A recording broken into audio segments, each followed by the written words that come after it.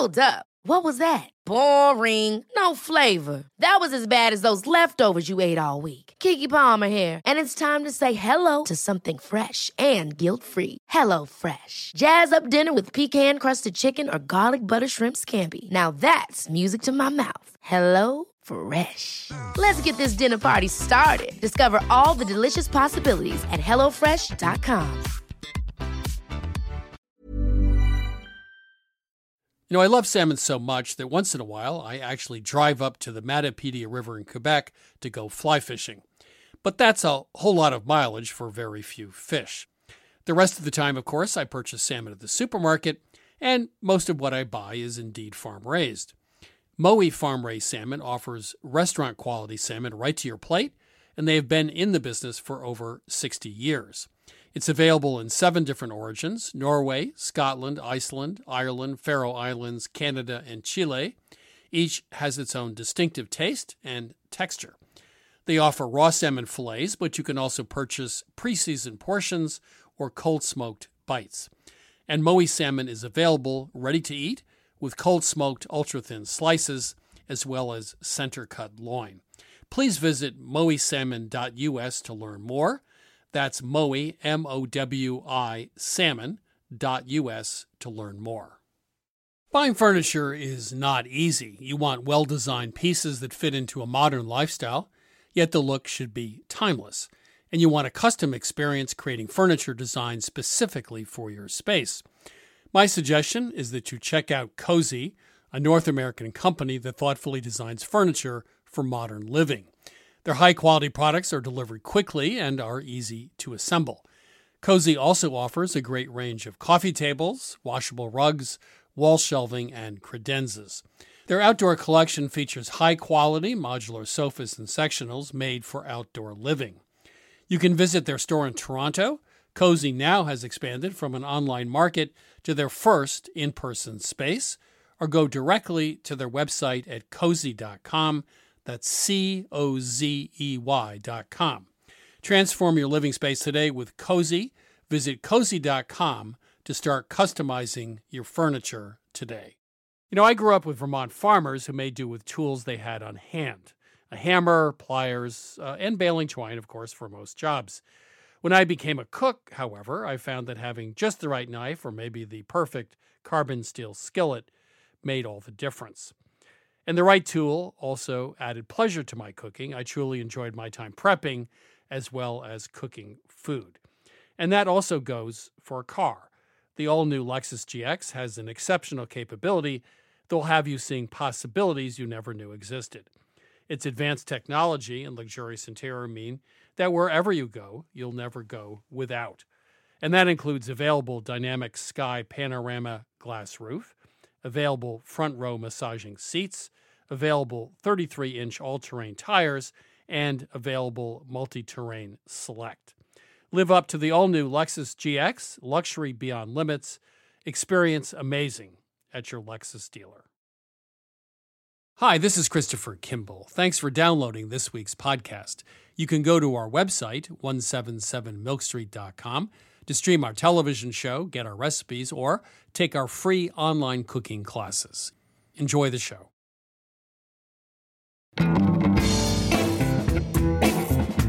This is Milk Street Radio from PRX. I'm your host, Christopher Kimball. Today we're speaking with Nicole Byer, comedian and host of the amateur baking competition show Nailed It.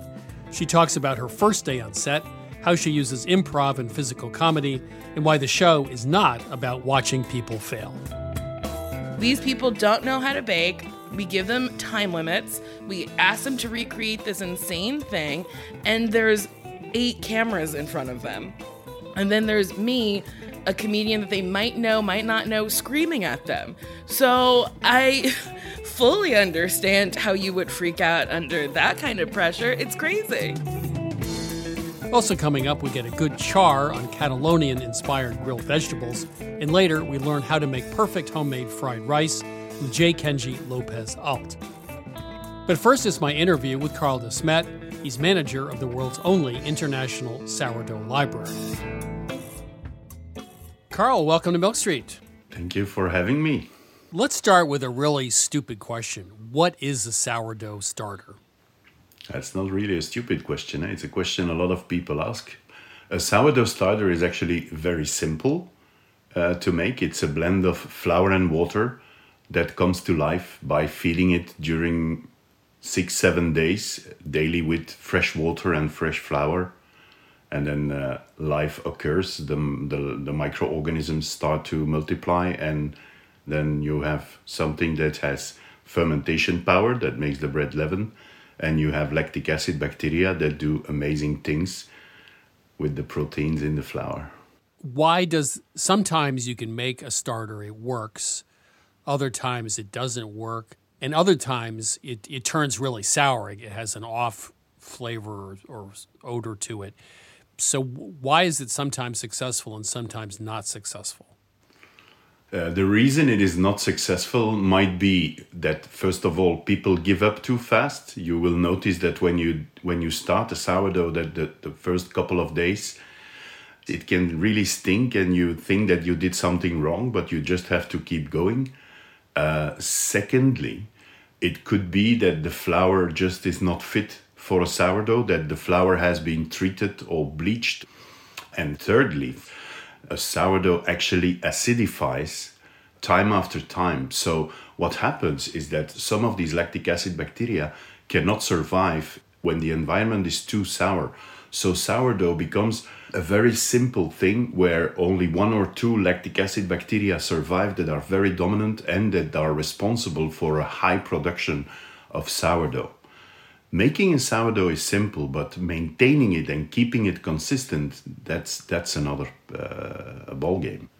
So you have over 100 starters in your library, sourdough library. Yes. How often do you have to go in and refresh each of these sourdough starters? Yeah, we do every 2 months. We feed all of them 3 times before putting them back in the fridges. We feed them following the recipe we got from the owners. They give us their recipe and the amounts that they are using. And they also send us the flour that they use in order to refresh. So besides the collection of sourdoughs, we also have a collection of flours, because some sourdoughs contain 2, 3, there's even 1 up to 6 different kind of flours. And the flour you add to the sourdough over time will completely change its flavor if you don't use the right flour, right? If you start changing the flour, the flavor of the sourdough will change. But also the temperature, a change of 2 degrees, or maybe in Fahrenheit it's 5 degrees, difference can completely change the overall flavor of a sourdough.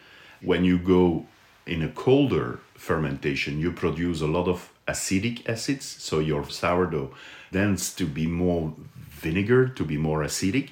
When you go warm, your sourdough is more milky, more lactic.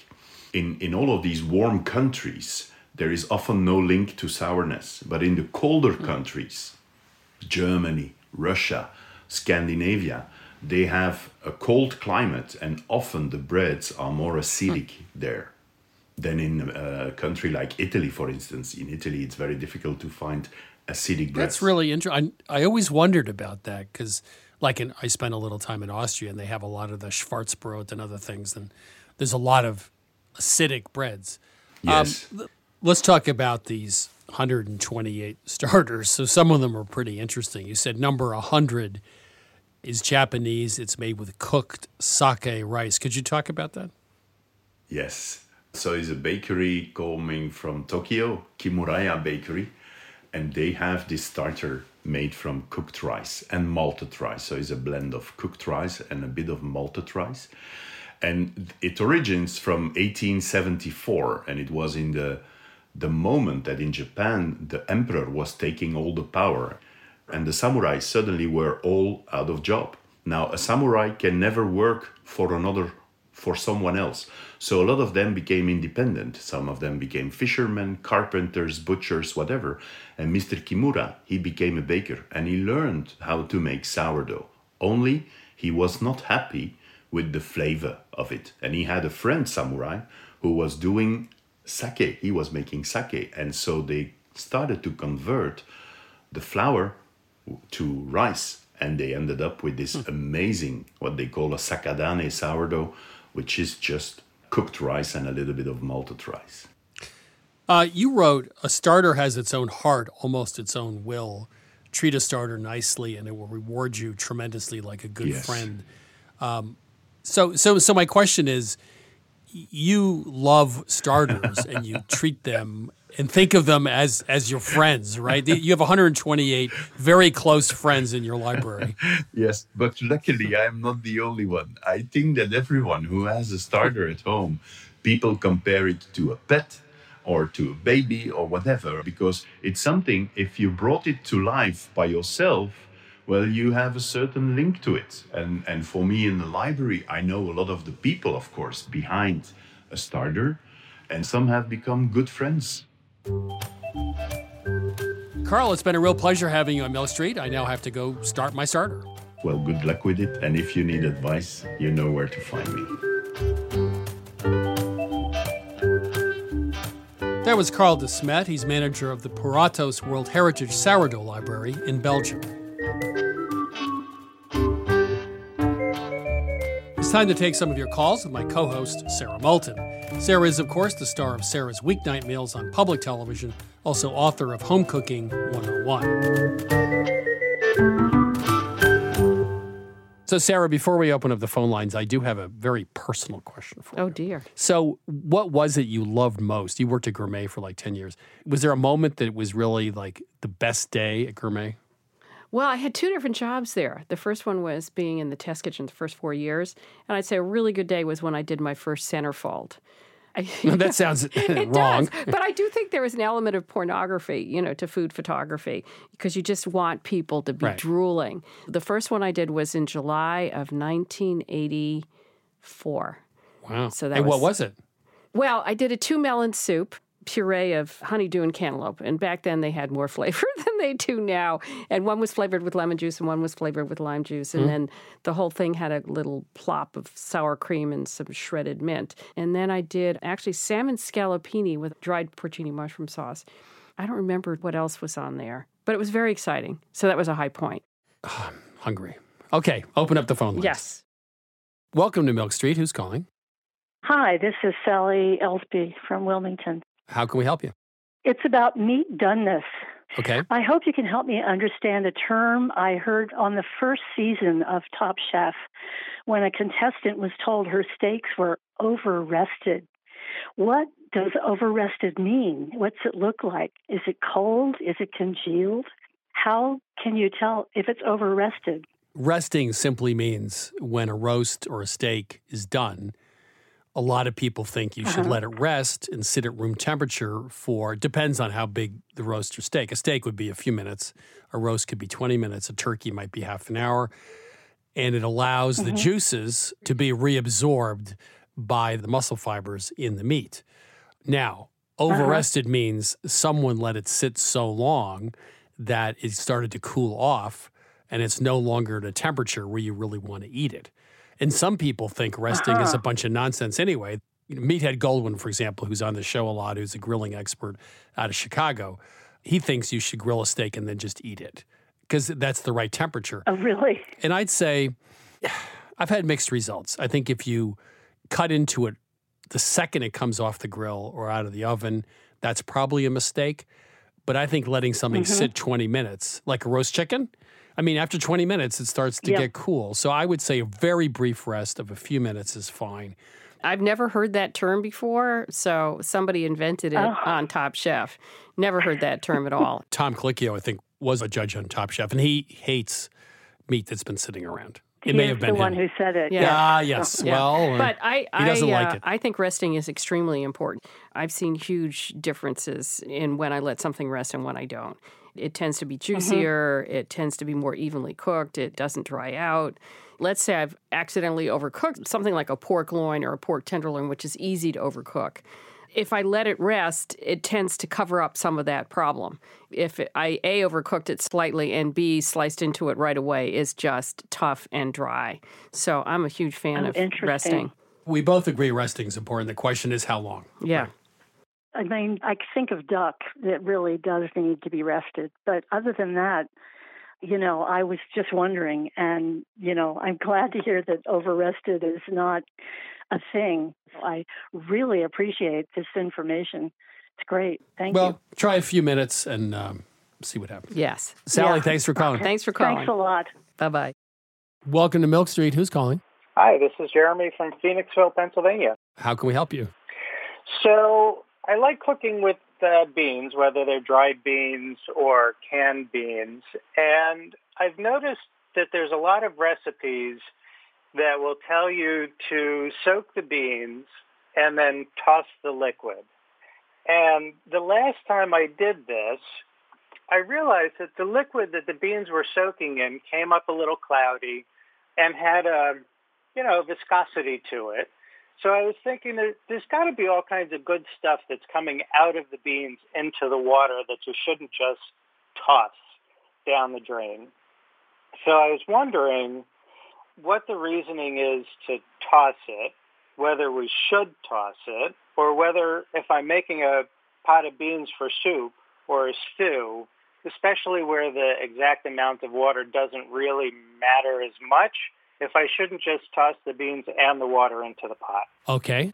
We like to soak beans overnight or 24 hours. Can I just clarify, because he said he likes to cook with dried or canned. We're talking about the dried only. And you would use 8 cups of water and 2 tablespoons of kosher salt. So in that case, given the salt level, you would have to toss it. You wouldn't want to cook the beans in the brine. Number 2, I'm of the belief, although all scientists totally disagree with me, which never slows me down. No, you're going flatulence. Well, now. yeah, in terms of gas, I think and I believe that if you toss that water, you end up in a better place in terms of digestion than if you don't. Although we did some research on this and nobody has confirmed that's true. And the third thing is I just got back from Mexico City and I was with a chef, Eduardo Garcia, who makes the best bean stew in the world. He soaks them for 24 hours, throws out the water. Soaks them in salted water? No, he doesn't use salt. He uses 3 times more water than beans once they're soaked and cooks them. But he had a trick, which I love. If you want to add meat to your beans, like pork, cook the pork in water, which is what they do in Mexico, separately, right? Once it's cooked, take it out and use that cooking liquid they used in the pork for the beans. So you've got now sort of a stock. That is amazing because you've made a meat stock, right, with the pork, and that's going to be a lot more flavorful than whatever water he used to soak the beans in. The last thing I'll just add is he made a sofrito, onions, garlic, etc., tomato. He cooked that in a skillet for 10 minutes and added that at the end, not at the beginning. So if you want the world's best pot of beans, stewed beans, just cook up a sofrito, but instead of adding it at the beginning, just top the beans with it. Salt the water ahead of time. I think that will add a lot of flavor. Yeah, can I just weigh in? Chris is the expert on beans, but that the reason for salting the water that you soak them in overnight is twofold. One is it helps to make the skin of the bean more tender. And also, it deeply flavors the bean. So the bean tastes, I'm not going to say salty, just more beany. It just ups its natural taste. But we still haven't addressed the nutrients. How do we feel about that? Well, it's got so much salt in it, you got to throw it out. If you salted it, but if you didn't. On one hand, we have flatulence. On the other hand, we have protein. No, I'm sure you're throwing out some nutrients. And if you're not salting the water, I would say, and you want to, go ahead, cook it in the water it's soaked in. All right. Jeremy, thank you. Thank you. Yep. Take care. Take care. Bye-bye. All right. Thanks. This is Milk Street Radio. If you have a food-related question, give us a ring anytime. 855-426-9843. One more time. That's 855-426-9843. Or email us at questions@milkstreetradio.com. Welcome to Milk Street. Who's calling? Hi, I'm Sydney. Hi, Sydney. Where are you calling from? I'm calling from Los Angeles. How can we help you today? Well, I made some crinkle cookies a few weeks ago, and I had a problem. They didn't crinkle, and I tried a few different things with, chilling the dough, but every time they were just really flat. So I was wondering how I can fix that and make them crinkly.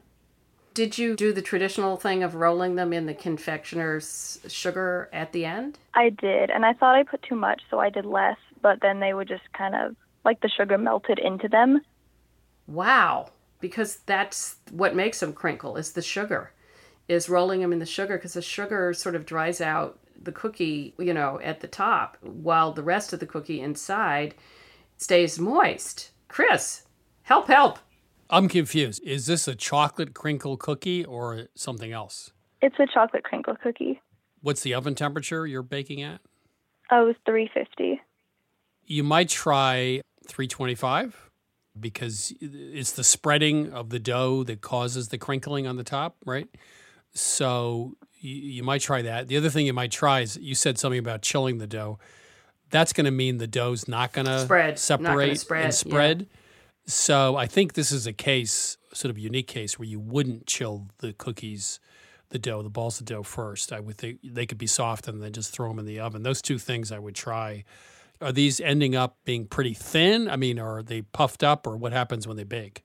Well, they don't really spread out, so I think that might have been the problem. They were chilled first, the balls? Yes, of dough? They were. Yeah, I think just don't chill them. And let us know how it goes. I will. Give that a shot. I think that should solve the problem. All right. Thank you so much. Okay.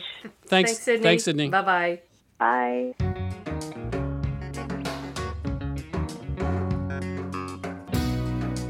You're listening to Milk Street Radio. Up next, we're chatting with Nicole Byer, comedian and host of Nailed It. That and more in just a moment.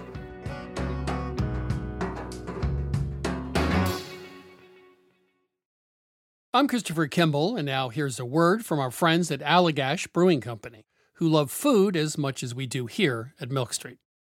Hi, this is Jason Perkins. I'm the brewmaster at Allagash, and I've been making Allagash White in Portland, Maine since 1999.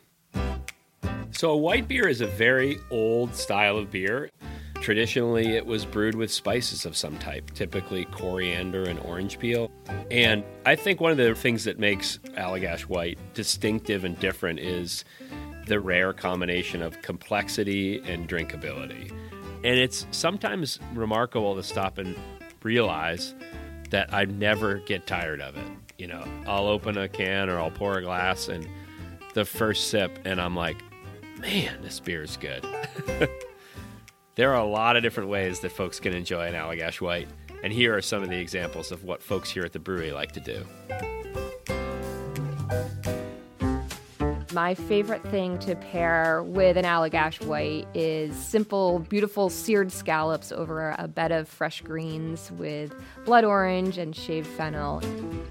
My favorite would probably have to be like an Italian or a hoagie, capicola, pickled vegetables, crusty bread. It's got that nice lemony, zesty character that just gets you ready for the next bite.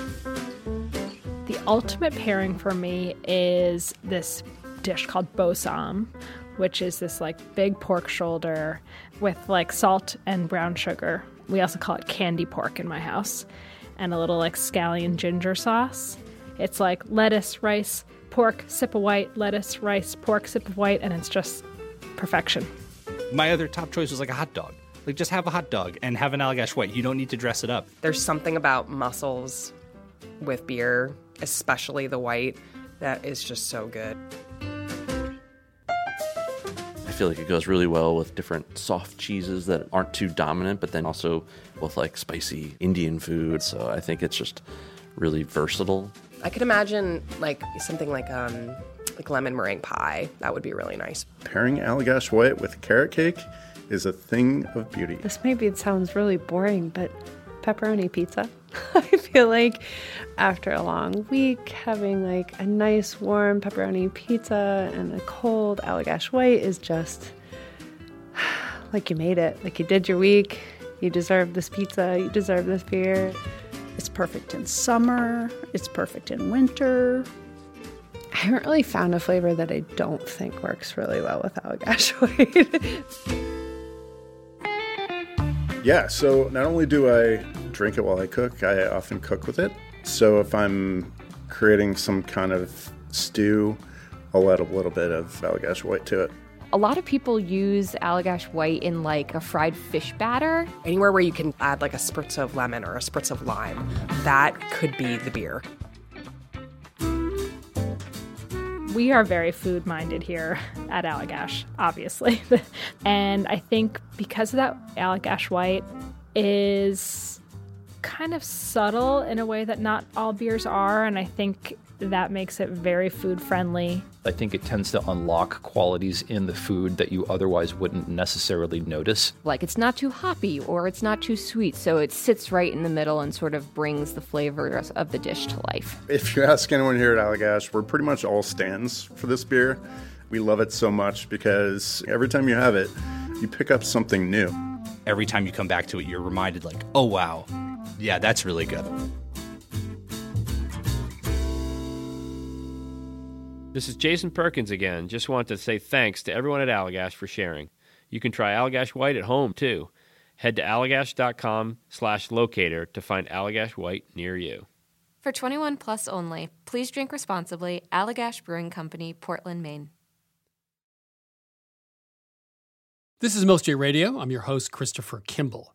Right now, it's my interview with Nicole Byer. She's a comedian, also host of the Netflix amateur baking competition, Nailed It.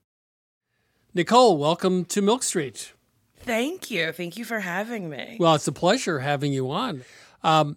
You used to wait tables, and you said your customers, quote, they would give me a lot of money because they were like, you're very funny. And then they would say, but you're really bad at waiting tables. Yeah. So you decided that improv was really a much better career path than being in the restaurant business. Yeah, my roommate at the time, my friend Jenny, was a server, and she made very good money. And I was like, how do I make money? And she said, well, you can serve at my restaurant. I said, okay. And then I quickly found out I cannot balance a tray. One of my legs is longer than the other, so I walk up and down. And I knew this about myself, but I was like, holding a tray can't be that hard. Well, when you are knock-kneed and one of your legs is longer than the other, you will drop almost everything you try to put on a tray. I would always forget like a kid's meal, so everyone would have their food and kid would be in a corner, and that's what you want to eat first. So I'd be like, I'm sorry, the kitchen. Always blame the kitchen.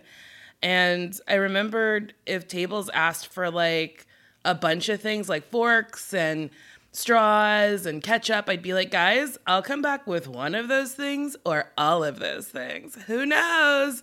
So I made my bad waitressing a game, so that's why people gave me money. And then I found improv. What was your first night of doing improv in front of an audience like? Oh, my first time I did improv in front of an audience was a student show. It was like my 101 show. And so my dad had died in the middle of my improv class. And I was like, come see my improv show before he died. And he was like, okay. And then he died. And the joke I like to say is my dad, he'd rather die than watch me make stuff up on stage. Some people don't like that joke. I love it. Well, only you can tell that joke. Yeah. But it was like exhilarating and it was fun. And you didn't know what was going to happen, and that was addicting. And then I realized that, like, I love being on stage. I love it. I need it. I crave it. It was amazing. You said about that, doing improv after your dad died, you said, I didn't have to be me. I could go on stage and be, hey, like, I'm an elephant. Yeah. Was that something that was relevant just at that time after your father died, or is that just something that you love about being on stage? I mean, I think it ties into a lot of things in my life. My mother died when I was in high school in a play. So I didn't have to deal with my mother's death for like, you know, the 2 hours that play rehearsal was happening in high school. So that was a wonderful escape because, I mean, nobody really knows how to talk to a 16-year-old about their mother dying. My dad didn't know how to do it. Like, my sister wasn't equipped because she was only a year and a half older than me. So it was therapeutic to have something where I didn't have to be me. And people were like, you're funny and you're talented. So, like, that positive affirmations made me feel better. So when it happened with my dad, it was kind of like a saving grace. I think the universe knew that I needed a performance outlet in order to grieve properly or get a moment to step out from grieving. So, and it feeds into each other. Like, it was a way for me to grieve, a way for me to escape, but then also a thing that I needed and a thing that I love. So now your show, Nailed It, a baking competition where everybody ends in disaster. It's an odd but oddly wonderful combination between you and Jacques Torres, your compatriot, the serious chef on the show, baker on the show. Mm-hmm. How does that work exactly? So when I got the job, I told them I didn't know anything about baking. I had no prior knowledge about chefs, baking, pastries, nothing. And they were like, great, we love it. And I didn't get to meet Jacques before filming. And they called me to set, and they were just like, here are your marks. Here's the camera. Here's where the prompter will be. And here's Jacques Torres. And I was like, hello, Jacques Torres. And I mean, I didn't do any research. I didn't know a single thing about this man. And talking to him, I was like, oh my God, he seems to know so much. Also, he's really kind. And then I was like, this old white French man, I don't think he's going to like my jokes. But I said something like real filthy. And he laughed so hard. And he goes, oh, Nicole, wow, you are funny. And I was like, oh, me and this older gentleman have the same sense of humor. We think the same things are funny. And then I went home after that first day and was like, wow, this man was kind, funny, liked me, and really smart, and like a joy to be around. So then I like looked him up and I was like, holy shit, this man is like a world-renowned pastry chef who has baked and cooked for famous people and has had his own television show. I was like, oh my God, I didn't know I was sitting next to this man that is like so well respected. Like, he's just like, I don't know. It's one of those things where like I don't have parents, so the universe places older people in my life who are parent-like, and he's one of those people. And he's treated me so kind and so well. His wife is so kind and so nice to me. I'm very blessed to have them in my life, which sounds very cheesy, but I'm very grateful for him. He does look very kind. But what's so interesting about the show is you look like you should be hosting the show. I mean, it makes perfect sense to me. And he kind of looks sometimes like, how exactly did I get on the show? Oh, yeah. I mean, why am I here? I don't quite get it. I said to him, I think it was season 4, I was like, don't you find it ironic that you're a highly decorated, well-respected pastry chef and you make money eating trash? And then he had a lovely, genuine answer. And he was like, yes, but I get to teach. And I was like, yeah, man, you're just like the best. I love him. He's great. So your show, Nailed It, really, very few people nail it, right? Yeah, correct. So what's the dynamic of a show where all the contestants are kind of losers?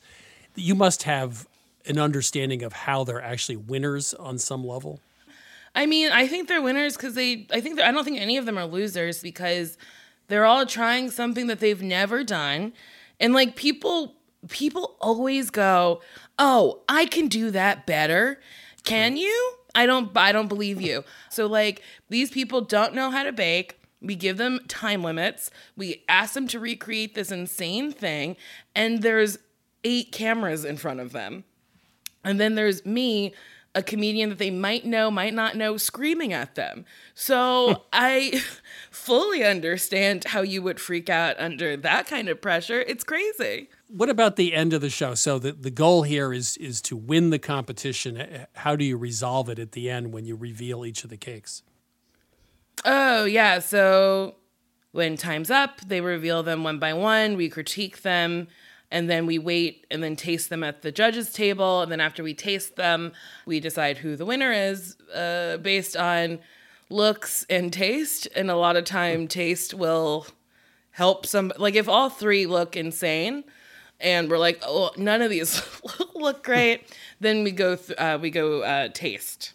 And then sometimes when they all taste insane, and you're like, this is the wildest thing I've ever put in my mouth, then we go on looks. So what is the favorite part of your job on the show? I think my favorite part is, when they let me do whatever I want. Yeah, like the comedy is my favorite part of the job. It's one of those things where I don't know anything about baking, nor do I really care about baking. I'm just trying to make jokes, but I have to judge a baking show. So that's my game.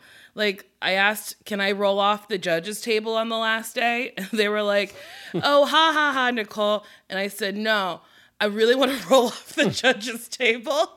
And they were like, all right, Nicole. So they went and got me a big stunt pad. And Wes was like, all right, Nicole, here's how you roll. And I was like, you dumb. I know how to roll off a table. Are you kidding? I love physical comedy. And then Wes was like, well, I'm just trying to be safe. And I was like, you're just trying to be safe. Wes, truly, I'm like the little sister that man has never asked for. But I roll off the table. I roll all the way to the pantry. I still think it's really funny. I just love when they leave my jokes in. That's my favorite part of my job. You talked about rehearsing a joke if you're a stand-up comic for a couple of years and finally goes on the special. Are you surprised, I assume you are, sometimes about what works in front of an audience and what doesn't? Oh, yeah. Oh, absolutely. Mystified sometimes.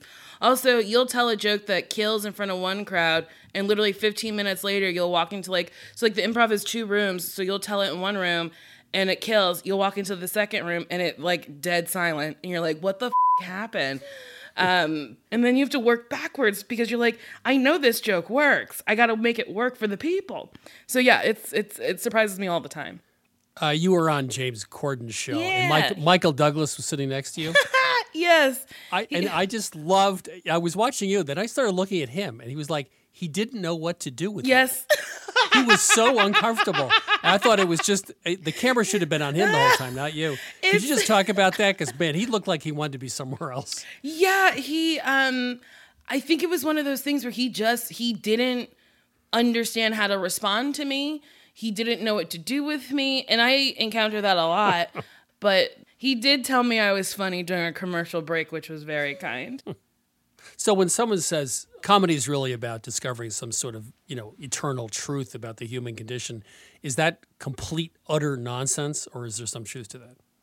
I think there's some truth to it.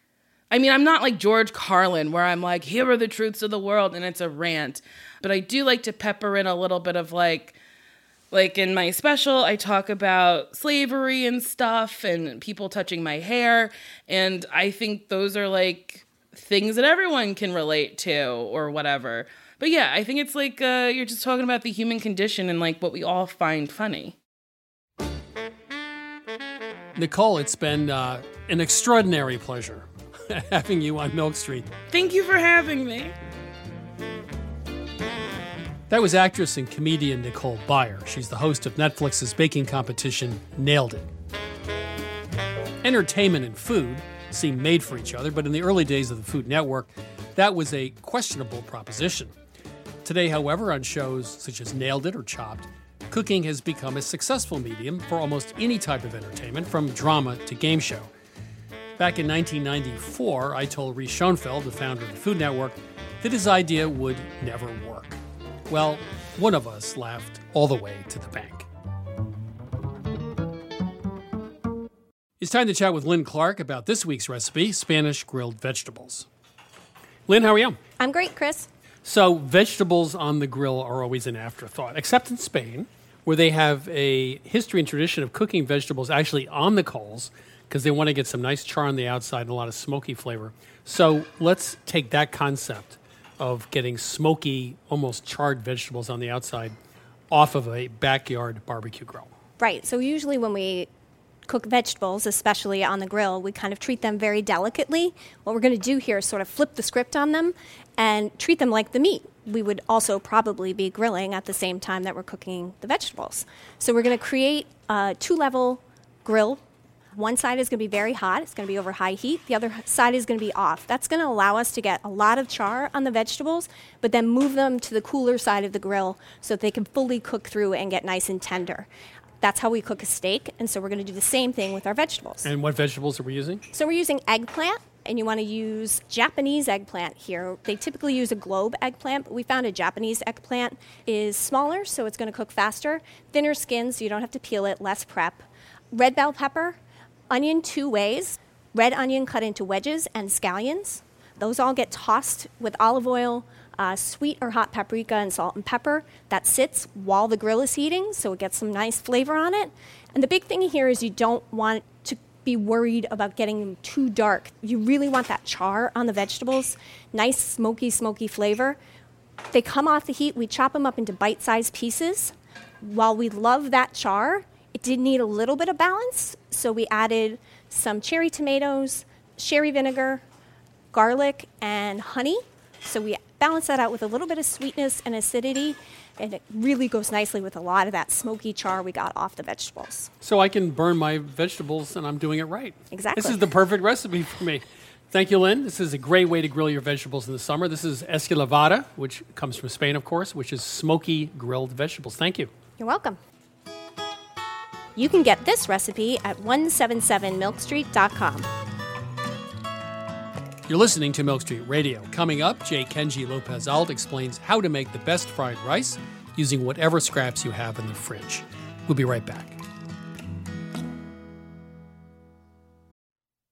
You know, Wonderful Pistachios have become my go-to snack. Now, I could list all the health benefits.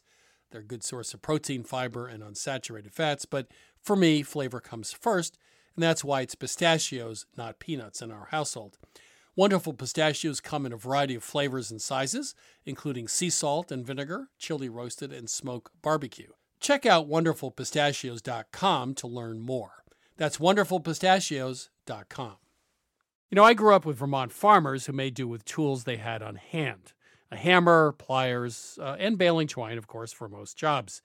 When I became a cook, however, I found that having just the right knife or maybe the perfect carbon steel skillet made all the difference.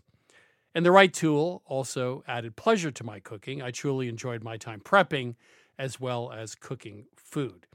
And that also goes for a car. The all-new Lexus GX has an exceptional capability that will have you seeing possibilities you never knew existed. Its advanced technology and luxurious interior mean that wherever you go, you'll never go without.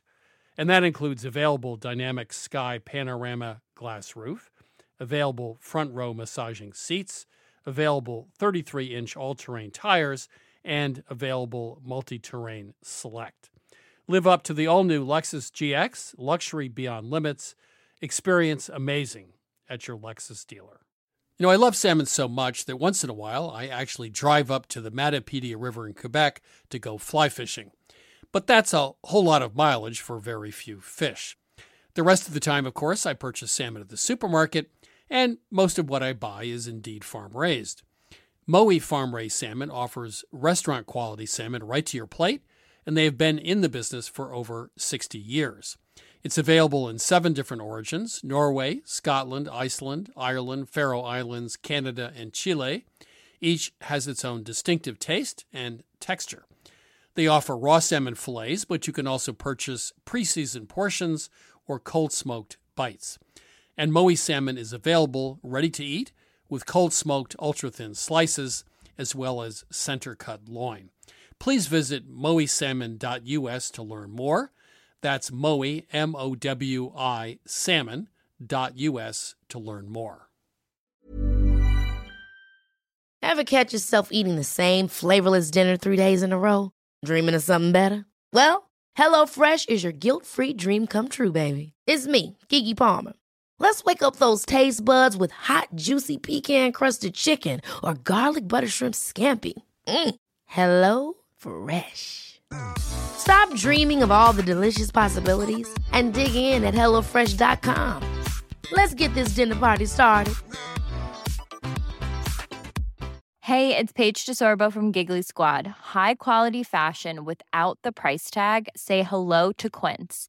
I'm snagging high-end essentials like cozy cashmere sweaters, sleek leather jackets, fine jewelry, and so much more. With Quince being 50 to 80% less than similar brands. And they partner with factories that prioritize safe, ethical, and responsible manufacturing. I love that. Luxury quality within reach. Go to quince.com/style to get free shipping and 365-day returns on your next order. Quince.com/style.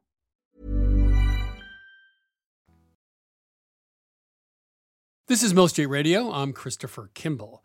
Next up, Sarah Moult and I will be answering a few more of your cooking questions. Welcome to Milk Street. Who's calling? Hi, this is Olivia Nowinski from North Wales, Pennsylvania. What is your question today? Well, I'm calling because I was making a pork shoulder, and in researching recipes, I was seeing different finishing times for the pork to be at correct temperature, as low as 145 and as high as 195. And I got super confused as to why that might be, so I thought I'd reach out to you guys. Well, the thing is that depending on what cut you're using, and pork shoulder, it's a muscle that's used a lot, and it needs to go low and slow and, ultimately reach a higher temperature. The 145, you probably looked at a generic answer for pork loin or tenderloin, which are not tough cuts of meat. And you do want to cook them less because otherwise they will just dry out completely because they don't have the connective tissue and the fat that pork shoulder does. Okay. Trichinosis, I've seen anywhere from 137 to 140 is the temperature at which it's killed. And it's not the big issue it used to be. So, when you're dealing with those lower fat, leaner meats, you really want to take them only till, say about 140 because there's carryover cooking time. Chris? Let's talk about trichinosis, one of my favorite topics. Almost all the trichinosis cases, of which there are, I think, 20 a year or something, comes from squirrel. How do you know that? I looked it up once, a master of useless information. But I totally agree with Sarah that connective tissue, if you do a pig roast, for example, which I used to do in August every year, you want the pork to fall apart tender, and that's not going to happen at 140. That's going to happen at 185 to 200, somewhere in that range. So I agree with Sarah that you really want to cook that, but a pork tenderloin has no connective tissue. You're going to cook like a beef tenderloin. Okay, that's great to know. I ended up actually cooking it to that higher number accidentally. My shoulder was done much sooner than I expected, but it was that perfect, pull apart texture. So I was glad that that's what I went with. Oh, well, happy ending. You could also throw a pork shoulder. I do it every once a month into a slow cooker, or you could use a pressure cooker, Instapot, whatever. It cooks in an hour or less, and cube the meat in 2-inch chunks first. And then you have this great base you can do anything with, tacos or whatever you want. But that's another way of doing it high and fast, but it does a good job. And if you want to cook squirrel, you can call us back next week. Got to smother that in a good French sauce, and you're all set to go. Squirrel is up next. Yeah, not sure I'm ready for that, but I'll keep you guys in mind if I ever do whip out the squirrel. Okay, 1-800-SQUIRREL. That's us. Thanks, Take care. Lydia. Thank Bye. you. Bye. Bye. This is Milk Street Radio. If you're finding yourself stumped in the kitchen, please give us a ring, 855-426-9843. One more time, 855-426-9843, or email us at questions@milkstreetradio.com. Welcome to Milk Street. Who's calling? Hi, this is Mike. I'm from Sellersburg, Indiana. How can we help you? Well, I had an interesting question to me that has to do with my methodology, if you will. I run a mac and cheese business, and a couple of my recipes I feel like would be enhanced by some browned butter, and I seem to not be able to hit the mark on that, especially if I'm cooking over a flame. It's a lot different. So I'm just wondering if there's some tips and tricks on how to get perfect brown butter.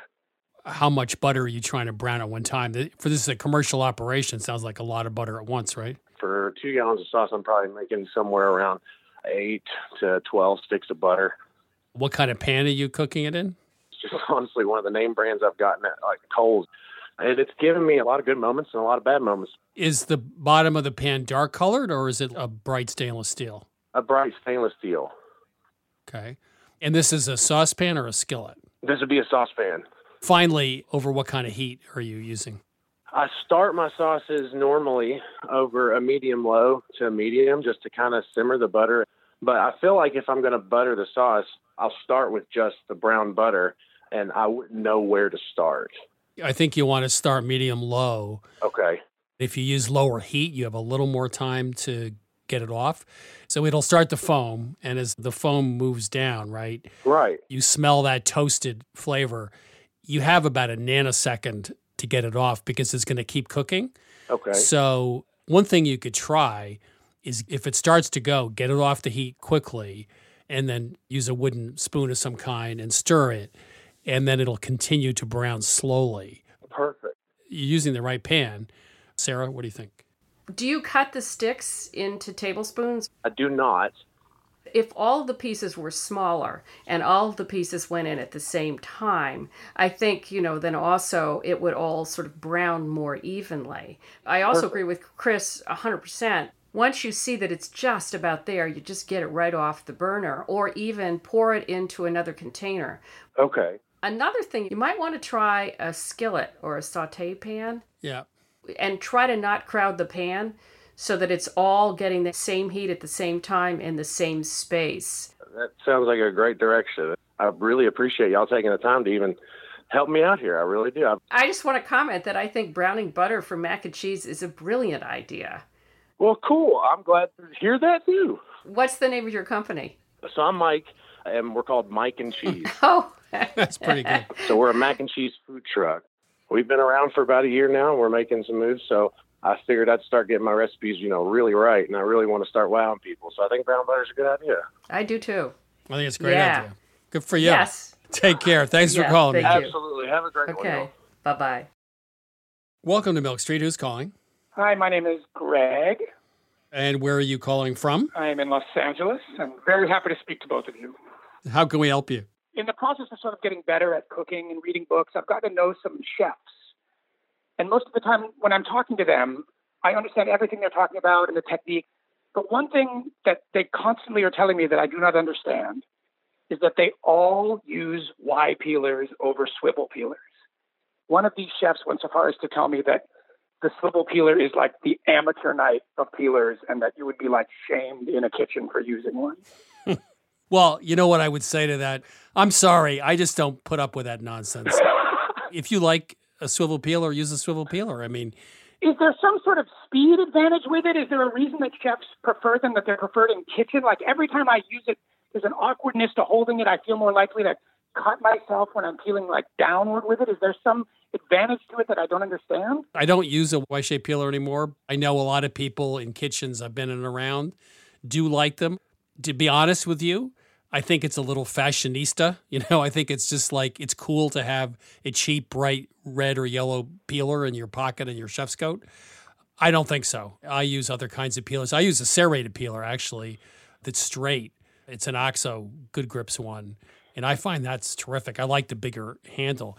I'm using the Kuhn, like the Recon swivel peeler, which is also a serrated swivel peeler. That's great. But I guess I was sort of under the impression that in kitchens, if you're on the line, that the swivel peeler, in terms of like your prep, that is the standard go-to. But maybe that's not the case. It depends what kind of kitchen you're in, and I think people in kitchens really don't care as long as you get the job done quickly and well. I know, like in a French, brigade system, you have to address your cutting board in the right way, and you have to hold your knife in the right way and everything else. But most other kitchens I know anything about, and Sarah knows more about it than I do, you get the job done, you get the job done right. I don't think anyone's going to worry about a Y peeler versus swivel, right? I worked in restaurants in the United States for 7 years. I don't ever remember there being this, fight over what kind of peeler.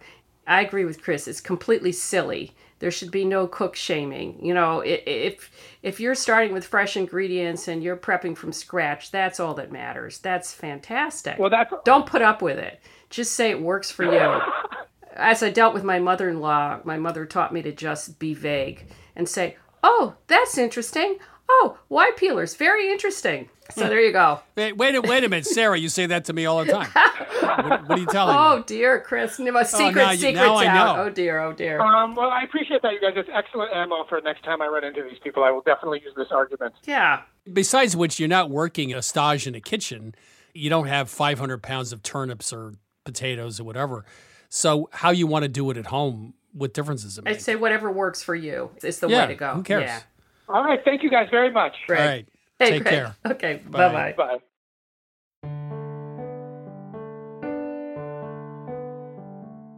This is Milk Street Radio.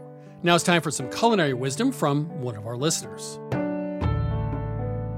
My name is Kathy Loomis from Angwin, California, and my cooking tip is about how to cut an onion without crying.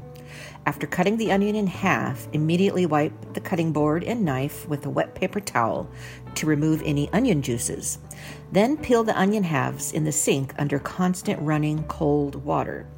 After chopping the first half, wipe the cutting board and knife again and cover the bowl of chopped onions with a wet paper towel as you chop the other half. Keep the wet paper towel over the bowl of chopped onions until they're needed in your recipe. Happy cooking! If you'd like to share your own cooking tip on Milk Street Radio, please go to 177milkstreet.com/radio tips. Next up, it's food science writer J. Kenji Lopez Alt. So, Kenji, what have you been thinking about this week? Well, I've been cooking a lot of fried rice recently, actually, because fried rice is something that I tend to make it a lot because I frequently have bits of, odds and ends in the fridge, and fried rice is one of those dishes that is just sort of ideal for using up your fridge scraps. So I've been testing a lot about what makes good fried rice, what you have to do to the rice to make it ideal for cooking. Testing the old wisdom that day-old rice is the best, which turns out is actually true. What I did was I got all different types of rice, and then I tried frying some immediately. I tried resting some overnight. I tried resting some covered. I tried resting it uncovered. And what I found is that the real important thing with fried rice is that the external part of each grain of rice is dry. It doesn't really matter if the whole grain is dry. What matters is that the outside is dry. So if you have day-old rice and it's already started to dry out on the surface, that makes great fried rice. But if you want to have fried rice on the same day, you can cook your rice and then take it out, spread it out in like a half-inch thick layer or so on a sheet tray, and then leave it out like that. And if you want to speed it up, you can fan it a little bit, point a fan at it. And that's what sort of prevents it from sticking to itself. What you don't want to do, which is what I found, is that anywhere between like an hour and 6 hours or so, that window of time after you cook the rice, that's the worst time to fry your rice. That's when it sort of gets like clumpy and mushy and really clumps up. So either you want to fry your rice like right after you cook your rice and let it air dry, or you want to do it next day. Okay, so I have some questions. So in terms of actually frying the rice, I've done it. I've seen it done in Thailand, other places. Do you have a method that you think is superior, or does it really not matter? I think a wok is the best thing to stir fry in, as opposed to a sort of a Western skillet. No, I agree. When you're doing it at home, the tips I have would be break up your rice first before it goes into the pan. And then, just as with any stir fry at home, your home burner doesn't get as hot as a restaurant, so you really want to go in batches. So I would say like no more than a half pound of stuff at a time. And so usually what I'll do is whatever sort of mix-ins I have, so like vegetable scraps, I cut them into, if I have like yesterday I made some fried rice with some asparagus and some snap peas that I sliced on a bias and some mushrooms. So I sauteed those all first in the wok, stir-fried them first, take them out, then reheat the wok again, cooked half the rice, take it out again, cook the next half of the rice, and then finally dump everything all in together. And personally, I tend to go a little bit easy on the sauces. I sometimes even like just a fried rice that just has salt and a little bit of white pepper, not even with any soy sauce or oyster sauce. But of course you can, soy sauce, oyster sauce, fish sauce. But whatever you do, you want to go easy with it so that it doesn't sort of like steam and cause the rice to clump up. One neat thing that I've been trying for my book is actually trying to capture that wok hay flavor, that smokiness that you get from using a really high-powered wok burner. And the way I do that is by using a blowtorch. I kind of point the blowtorch into the wok while I toss it with the other hand. And so the flames from the blowtorch singe the fat as you're tossing things, and it creates those sort of burnt, smoky flavors that you get from really high heat, typical wok cooking from a restaurant that you can't really recreate at home otherwise. And it takes some practice to do, of course, and you probably want to take out an extra insurance policy. But the great thing about it is that it works both on an electric and an induction and with a gas stovetop. So whatever type of cooktop you have, you can actually get that wok hay flavor, which I think otherwise is impossible to capture. Are you hopeful your publisher will allow you to put that in the book versus getting sued by a couple thousand people who buy it and their house burns down? They haven't said anything so far, so I think we're good. We'll see. Could you just, for 1 second, talk about wok hay, that that unique aroma. So it's very similar. So the flavor that you get when you're cooking, say, a hamburger on a outdoor grill versus in a skillet. So on an outdoor grill, the fat and juices from the hamburger are dripping off, and then as they fall into the coals, the oils immediately singe and vaporize, and they redeposit some of those burnt byproducts onto the surface of the burger, and that's what gives it that sort of smoky, grilled flavor. Kenji Lopez-Alt, thank you very much. How to cook with leftover rice. Don't use it for the first 6 hours. You're good to go. Thank you, Kenji. Thank you. That was J. Kenji Lopez-Alt. He's the chief culinary consultant for Serious Eats, a food columnist for the New York Times, also author of The Food Lab. I don't blame Julia Child.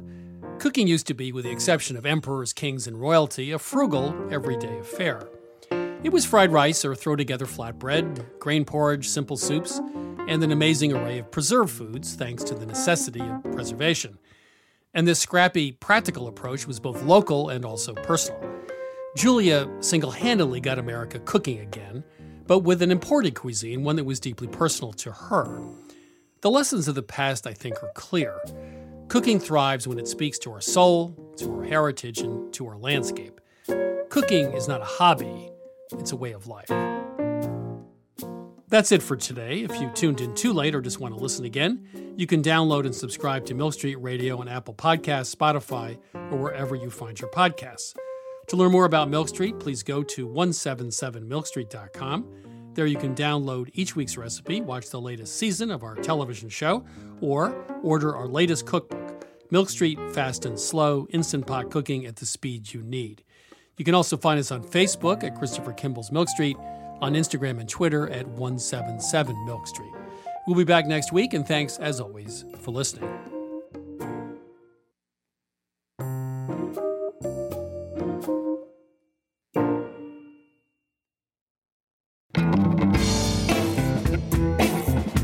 Christopher Kimball's Milk Street Radio is produced by Milk Street in association with WGBH.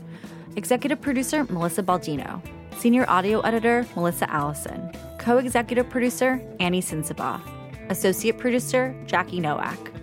Production assistant, Sarah Clapp. And production help from Debbie Paddock. Senior audio engineer, David Goodman. Additional editing from Vicki Merrick, Sydney Lewis, and Samantha Brown. And audio mixing from Jay Allison at Atlantic Public Media in Woods Hole, Massachusetts. Theme music by Chubop Crew. Additional music by George Bernal Egloff. Christopher Kimball's Milk Street Radio is distributed by PRX.